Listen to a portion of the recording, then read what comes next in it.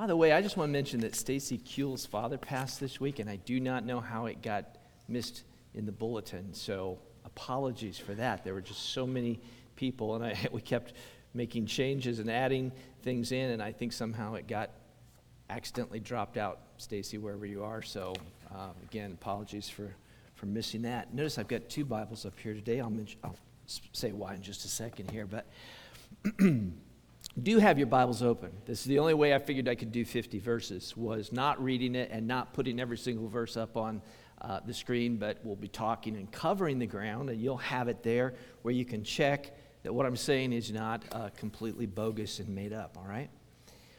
In life, gain sometimes only comes when you first tear something down. How many, that's almost axiomatic. How many things can you think of right off the top of your head where that ends up being true? I know a lot of you are really muscular here, so that's obviously been a lot of time at the gym, and you know, everybody knows that you have to tear the muscle down a little bit. You get micro tears as you're lifting, and then the body responds by building the muscle back up stronger than when you started to tear it down. Famously, if you go into the Army and they get you in boot camp, what do? What's the first thing they do? We're so glad you're here. You're fine just the way you are. Right? Isn't that how I always heard that's how the Army worked. No, they tear you down. They tear you down to just nothing, and then they build you back into the image that they want you to have, which would be the image of a U.S. soldier. I've known a couple people who have had all of their bone marrow completely destroyed. How many have known somebody that's gone through that procedure, where they literally just tear down the body's entire immune system and they break it down to zero, and they sort of start over with a bone marrow transplant? And sometimes that's brought about really miraculous healing. That's the way it is in conversion. That's what the gospel does. It tears us down in order to build us up. You think about the Apostle Paul, and this is quite appropriate because remember, we're in that portion there in Acts where Stephen is preaching, and of course he'll be martyred. I'm not giving away the end of the story. You already know that, I'm sure. And it's going to be Paul that's right there watching and sort of a passive participant in all that. And he's listening to Stephen just as we are reading it, and he needs Christ, but he's got those blinders on. He cannot see the truth, and God has to tear Paul down, and that's what he does too. Paul gets torn down. You talk about a guy that got stripped down, to nothing in order to find Christ. Look what Paul says in Philippians. Now we're ready for that passage from earlier. But whatever gain I had, I count it as loss for the sake of Christ. Indeed, I count everything as loss because of the surpassing worth of knowing Christ Jesus my Lord. For his sake I have suffered the loss of all things and count them as rubbish in order that I may gain Christ. And you're like, why did you add Philippians when you already have 50 verses in Acts? It's going to tie in, okay? It's all going to make sense. We're only doing 50 verses today, and that is a daunting task. But consider the backdrop where we're at. I want to catch you back up so that you see what's going to happen here. I think if I get you on the right track at the beginning, if you can stay really focused during the beginning, then the whole sermon is going to make a lot of sense. If I lose you now, who knows whether you're going to figure it out. But so Stephen's there. We know who Stephen is. He's sort of a proto-deacon, a prototype of what deacons would become. He and the others, totals of 7 there. His job description initially was just to help the apostles by taking care of the widows who had been ignored and neglected. And yet we see him go on, and he does signs and wonders, and he preaches, and he gets pulled into this debate, and finally he gets pulled before the whole council, and he has to give an account. What I want you to understand is that the sermon he then preaches, the 49, because the first verse isn't Stephen's words, but 49 verses are a summary of the Old Testament, but they're lined up with regard to the charges made against Stephen. So if you want to understand why the summary is as it is, it actually tracks with the accusations that are made against him. He is charged with blasphemy against Moses, against God, against the holy place, which would be both Israel as a land, but also more specifically the temple in Jerusalem, and against the law. I like Stephen. How many like Stephen? Plucky guy, he's punching above his weight class, if you will, but I mean, he just tells it like it is. He takes no prisoners. Instead of trying to prove that he's innocent, you will notice there's not one word here where he addresses the charges against him. He never says, oh no, I'm not, or oh yes, I do, or anything like that. The entire time, what he does is he seeks to tear them down. This is a sermon of destruction. You say, it just looks like a summary of the Old Testament. No, this nails them to the wall. There's a reason why when he's done with them, they are so infuriated that they're willing to kill him. And that's what he's doing. But I believe if you look at the purpose of it, it's exactly the purpose of the gospel, which we have to tear down in order to build up. That's the big idea of the sermon. To save us, God must first tear us down and then put us back together. If you're the one carrying that gospel message to someone, it's risky, isn't it? It's risky. Well, one risk would be that we just ignore the first part, and we just spread sunshine wherever we go. And we think of the gospel as just, well, it's good news, but it's good news that follows some really bad news. And that tearing down really has to take place. He's going to tear down, and I've listed them as myths. Okay? There are 5 myths. There are 5, we could call them false confidences, that these people are trusting in that's blocking them from salvation. These are myths that block them from accessing the grace in Jesus Christ. Are you tracking with me? So all this deals with the accusations made against Stephen, but he's flipping them on them, and he's showing them their own fault, their own need for the gospel. So first myth that he has to destroy, God was limited to their land. That God was limited to their land. The temple and the land are kind of inseparable, and we'll look at both of those. That's why instead of 4 responses to the 4 charges, there's 5, because I'm handling 2 separately, 1 the land, 1 the temple. But if you look at verse 1, it begins with the priest saying to Stephen, are these things true? So everything that follows should be, logically, a response to that question. 50 verses seems like a lot at first. How many feel like that's way more than Pastor Jay should be trying to preach on? Yeah? 50 verses. That's forever.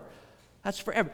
But how many verses would it take you to write a summary of the entire Old Testament? I looked in my Bible, and my Bible, I don't know if you can, I better unzip it to be able to show you, but my Bible has an awful lot of footnotes and whatnot and pages and illustrations because I'm just a kid at heart. But I looked at that. In the Old Testament, 1,731 pages. 17. But I thought I think this is interesting because I never get any other use out of my Hebrew Bible but to show you, like, hey, it's a big book. That's kind of where I'm at with the Hebrew. But look at this. These pages are just crammed full of nothing but Hebrew text for the most part, with just a little tiny footnote area. 1,574 pages. You see what I'm getting at? So you talk about 49 verses. To summarize all of that, where exactly will he go? What are his high points going to be? And that's going to, you look for the structure, it's going to pop up at you. He follows a kind of chronological order, but he starts with Abraham. So he skips the first portion, all over Adam and Noah and all of the rest in the Tower of Babel. He gets to Abraham, the father of faith. And the first thing he says about Abraham is this. Don't miss it. It says, the God of glory, the one that we worship at the temple, in where that's the only appropriate place is the temple. The God of glory appeared to our father Abraham when he was in Mesopotamia. Now, if you were just reading over this, you just might read that in Mesopotamia part and not even think about it. Yeah, well, of course, that's where he was. He was in Mesopotamia. But Stephen's making a point. He was in Mesopotamia. Do you understand?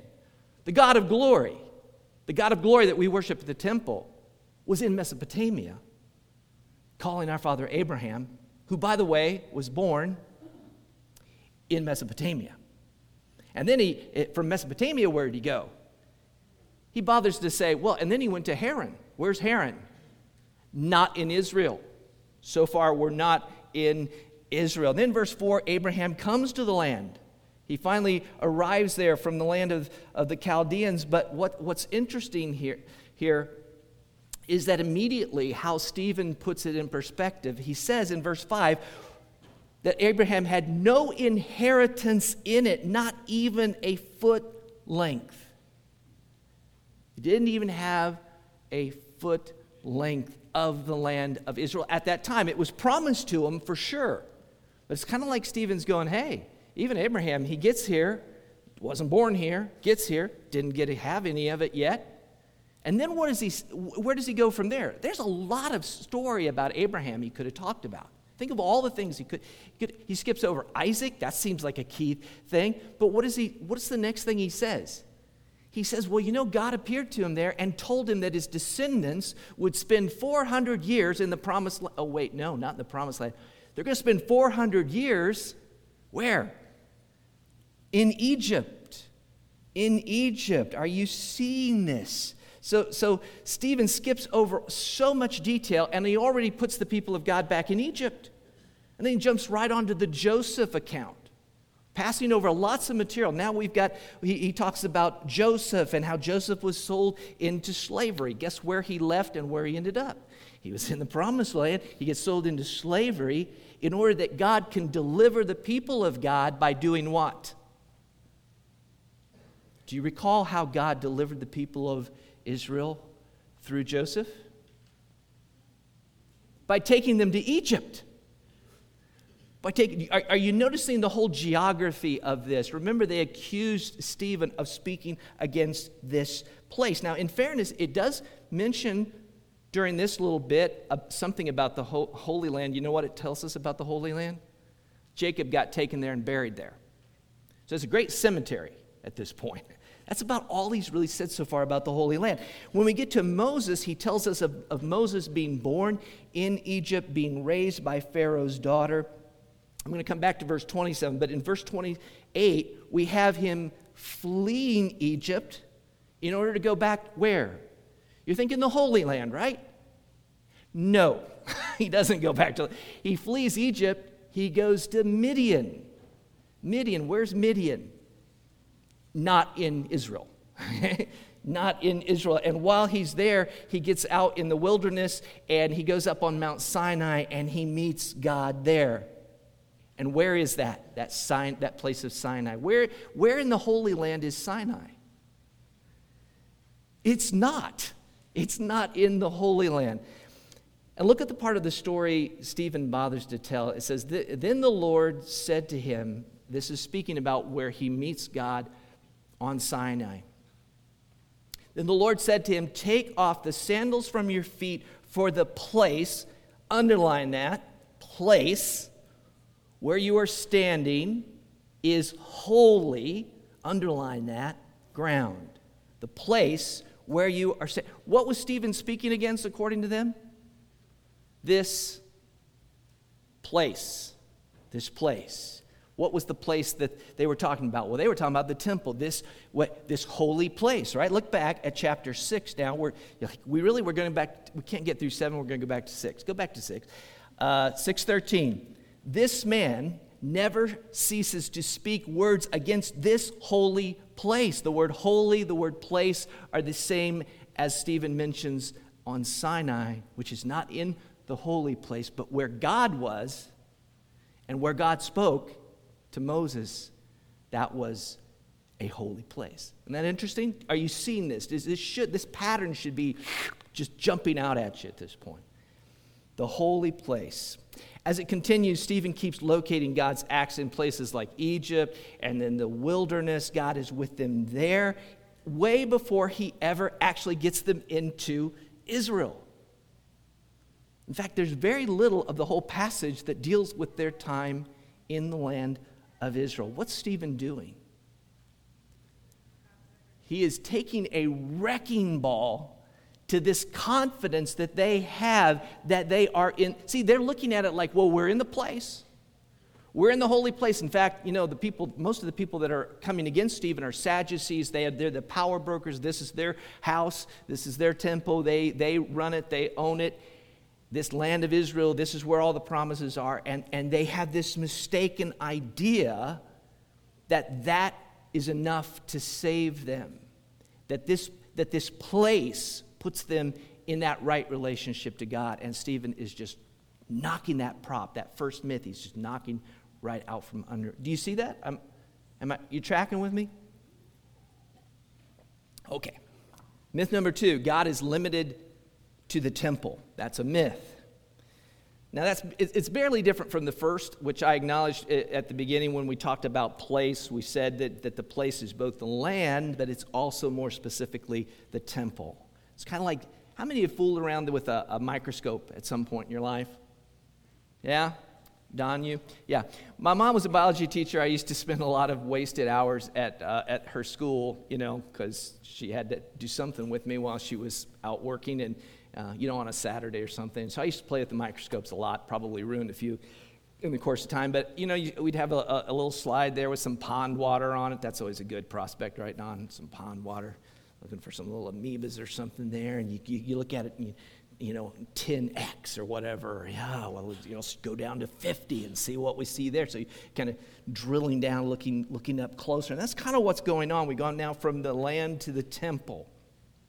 What does Stephen say about the temple? What does he say about the temple? All right, first of all, take what we said about Sinai, where it was called the holy place. Holy ground. This place is holy ground. That was on Sinai, not at the temple at that moment. He reminds them in verse 44 that while they were in the wilderness, they had the tent of meeting. Not the temple, but the tent of meeting. And it worked. Right? When they went into the Holy Land, what proceeded ahead of them when they went into the Holy Land? Was it a temple? No, they didn't even have Jerusalem yet. Jerusalem's called the city of David because it was among the Canaanites until that time. But rather, it was the tent of meeting with the Ark of the Covenant that went before them. Are you getting a feel for this? Now look at verse 4, and this is going to kind of come together. Speaking of David, it says, who found favor. I'm sorry, I said verse 4. 4 verses, beginning in verse 46. Who found favor in the sight of God and asked to find a dwelling place for the God of Jacob. But it was Solomon who built a house for him. This is almost like an aside, like, David, but really it was Solomon. He's not quite saying who cares exactly, but he's putting it into perspective. And then he says this.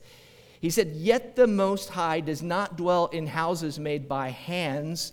As the prophet says, heaven is my throne and the earth is my footstool. What kind of house will you build for me, says the Lord? Or what is the place of my rest? Did not my hand make all these things?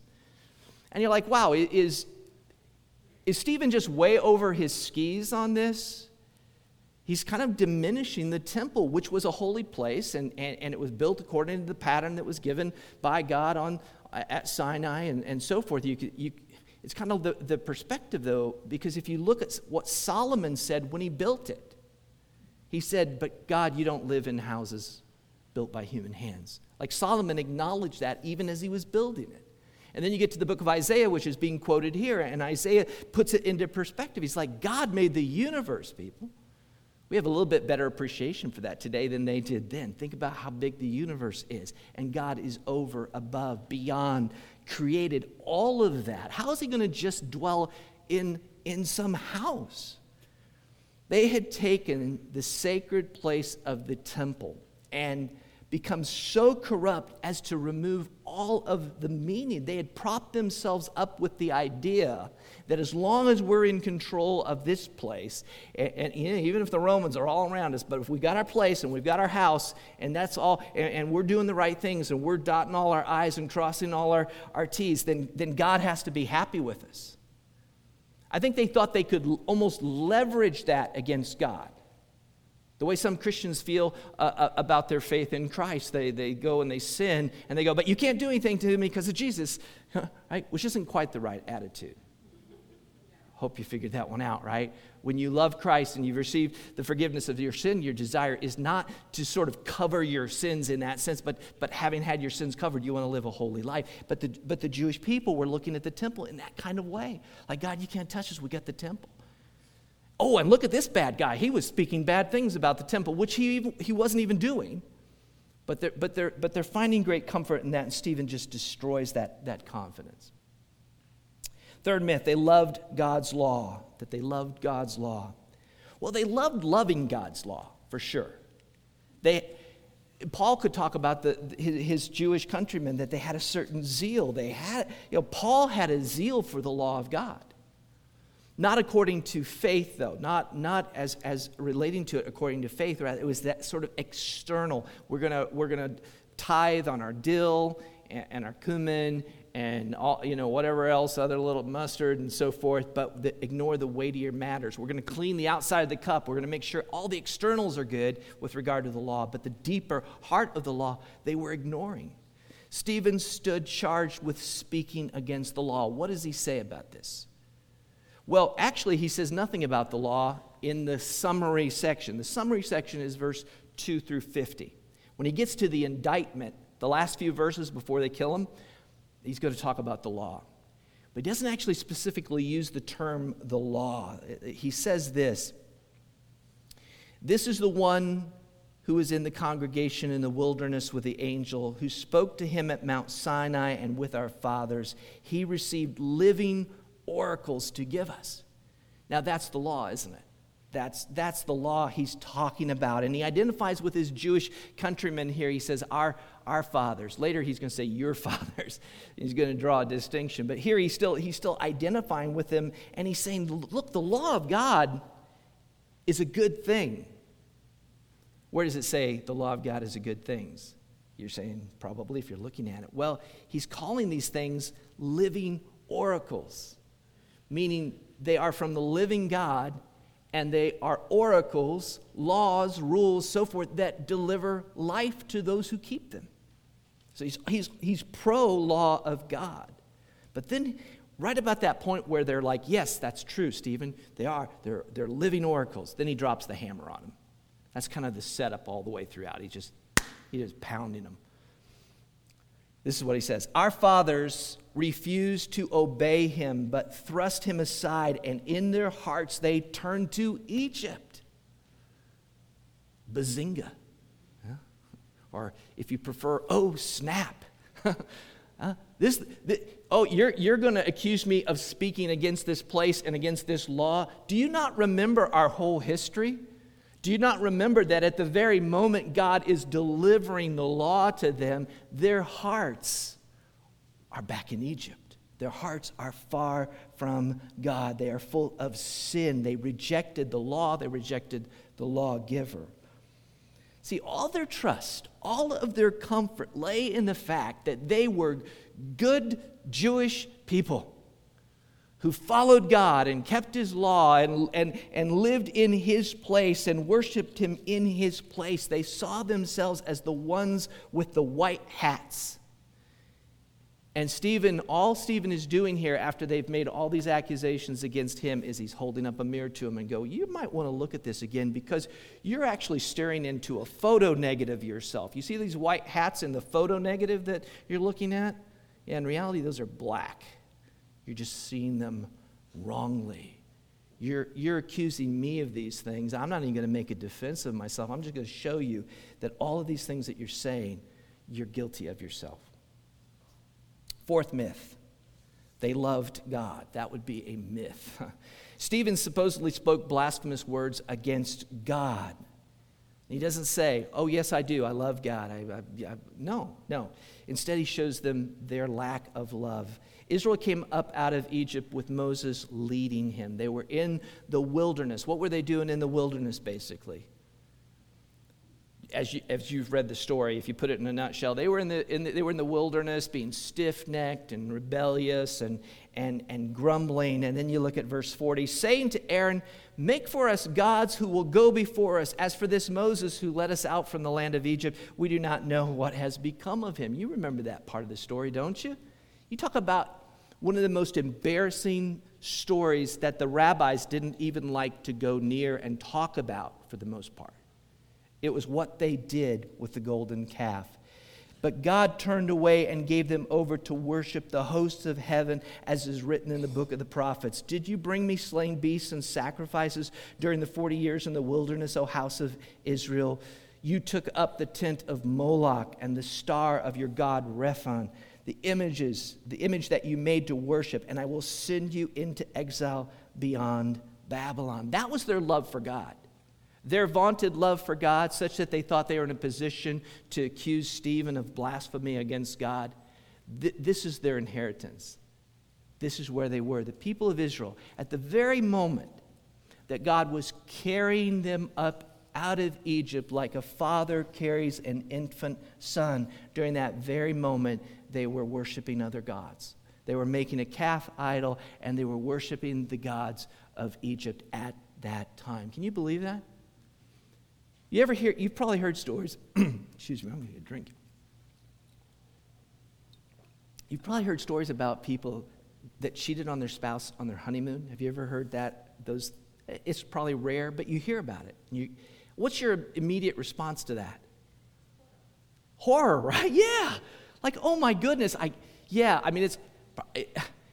get that bad things happen and people fall, but you collapsed on your honeymoon? Like, really? That's all the more faithfulness you could muster? You couldn't even get through your honeymoon? They were in their honeymoon, as it were, with God. And they turned away, and their hearts turned back to Egypt, and they worshiped other gods. Stephen's like, yeah, you think you're a people that love God? Why don't you just look back at our history for a moment and judge that for yourself? The final myth to be busted is this: they loved his servant. They loved his servant. This is about Moses in the first instance, but it's also about the one that would come after, the prophet who would arise after him that was like Moses, a.k.a. Jesus. How had that gone as to their history? Here's what's funny, and this is what shows you if you're still in doubt about whether this is tracking with these points of accusation. Look at the disproportionate time they spend when dealing with Moses, talking about that initial encounter with the Egyptian where he killed the Egyptian. You know the story I'm talking about? Where he comes down to see what's going on with the people of God, and he sees one of his Hebrew brothers being oppressed by an Egyptian, and he attacks the Egyptian and he kills him. And that didn't go over well. It proved not to play very well. It says he supposed, this is Moses, he's reasoning, he supposed that his brothers would understand that God was giving them salvation by his hand, but they did not understand. God sent them a deliverer. God sent them a redeemer, and they preferred Egyptian bondage. Now jump ahead 10 more verses. Still dealing with Moses. It says, this Moses whom they rejected, saying, who made you a ruler and a judge? This man God sent as both ruler and redeemer by the hand of the angel who appeared to him in the bush. Are you picking up on some stuff there? Talking about Moses, and he uses the term ruler. You could say king or Christ there, couldn't you? A ruler and a redeemer. But they rejected him. Who had the real problem with Moses? Was it Stephen?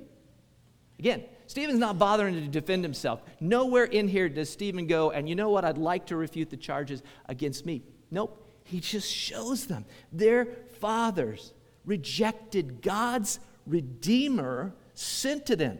They rejected him from the get-go, before he fled to Midian, and then after he got back, and when he took him into the wilderness again and again and again, this Savior that God sent to them, they had rejected, though Moses did signs and wonders. Does that sound familiar at all? See, signs, wonders, Redeemer, ruler. Think he's trying to get at something there? Yeah. They rejected the ruler and redeemer that God sent to them, doing signs and wonders, and they put him to death. And in a great sign and wonder, he was raised from the dead, but they had rejected him, and yet they stood there accusing Stephen of doing wrong. By the way, what had Stephen just been doing? Signs and wonders. Yeah, in the name of Jesus. And they were going to kill him as well. The saddest of all things is that they rejected Christ. Well, that's a quick flyover of 50 verses. It was not as painful, I hope, as you thought that it was going to be. At first glance, you look at it and you go, well, I don't know. And I don't know if you've ever been reading through and you got to it and you thought, what is this jumbled up, odd history all about? Why this particular summary? But what you see is Stephen is taking the indictment they made against him, and it is a sermon preached at them. It is a destructive sermon. I don't know that I've ever come into the pulpit going, I'm going to get up there and I'm going to destroy them. There's probably been times in my heart where I might have liked to have tried that, but no, I mean, I think in a very real sense, this was a sermon that was all about their sin and their faithlessness and their failure, and he was just absolutely socking it to them. Seen from a merely human vantage point, you could say that Stephen was taking a risk. A huge risk. And you go, well, but there's no risks with God. There's no risks. It's God, because God's in charge and everything is following according to God's sovereign plan. The problem is, from our human perspective, and I believe this to be true, though we have the Word of God telling us that God is sovereign, we are not capable of seeing the big picture every day in all that God is doing. It's impossible for us to see all that's going to happen. Stephen cannot see how pivotal he is unless God chose to reveal it to him. He does not know how God is going to use his life, and yes, his death, to do huge things in the kingdom of God. All he knows is, I'm walking into this situation, and I'm surrounded by enemies, and by golly, he probably wouldn't have said by golly, I'm going to take it to him. I'm going to tear them down to the point that they see their need for Christ, their Redeemer. And he took that risk. And one could say, well, it didn't pay off from one vantage point. It didn't go like Pentecost, did it? I mean, Peter did almost the exact same sermon, give or take. I mean, a lot of the same elements were in Peter's sermon, and thousands believed, and they were cut to the heart, and they're like, what do we have to do? He's like, repent and believe in Jesus. And if Stephen thought that was going to be the response, that is not at all how it went. So the first thing I'd like to say as we wrap this up is, if you're not a believer today, please don't shoot the messenger. Please don't shoot the messenger. We don't want to do that. I mean, when we're sharing I'm speaking to an unbeliever now, if there be one here or listening, when we preach the gospel to you, if you're really sensitive to what's happening, you may feel like we are attacking you. And in a sense, that is how the gospel comes to fallen man. I mean, it tells us of our sin. It says to us, I am not good enough as I stand. Yeah, okay, whatever my heritage is, whatever place that I can brag about, I'm from this place, I got this going, I got that going, I try really hard, and I help people when I see somebody, I always put money in their cup, or whatever it is that you're clinging to. The gospel comes along and just slaps every one of those excuses until you're just rocked. And then you can respond one of two ways. Either you can get really mad about that and in hostility turn your back or do worse, or you can find salvation. When we preach the gospel, as Stephen preached the gospel, yes, there is a tearing down, but it is so that you might respond to the gospel and be saved. To receive salvation, what do you have to do? You have to see your sin. You have to see your inadequacy. You have to see your inability. That's what Paul couldn't see that day. He was called Saul at the time, but he was in agreement with what they did to Stephen. He thought he was fine the way he was. You have to break through that. You have to see that condemnation is upon you, upon your sin. You have to feel that desperation and then turn from that and turn and look upon Jesus Christ and place your faith in him. And when you do that, this message that is so damning suddenly becomes a message of life. It tells of a Redeemer. If you're a believer today, then I would, what do you take from this? What can you take from it?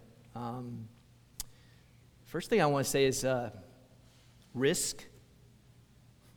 Risk. Take a risk. You are taking a risk. That's what we bear when we bear the gospel.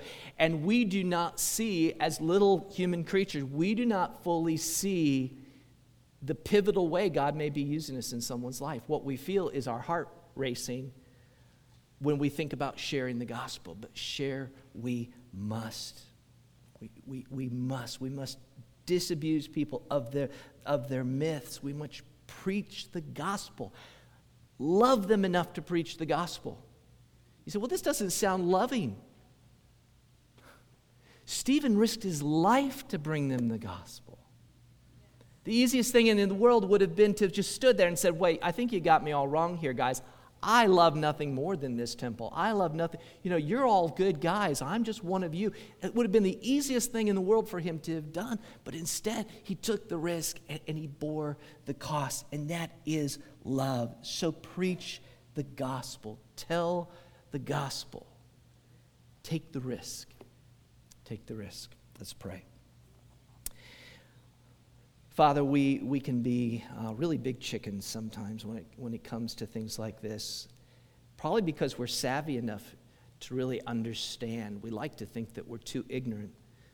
But the reality, I think, a lot of times, Lord, is we see exactly where this takes us. If we tell people the gospel, they might not repent and believe. They might sock us in the snoot, and it might be bloody. It might be hard.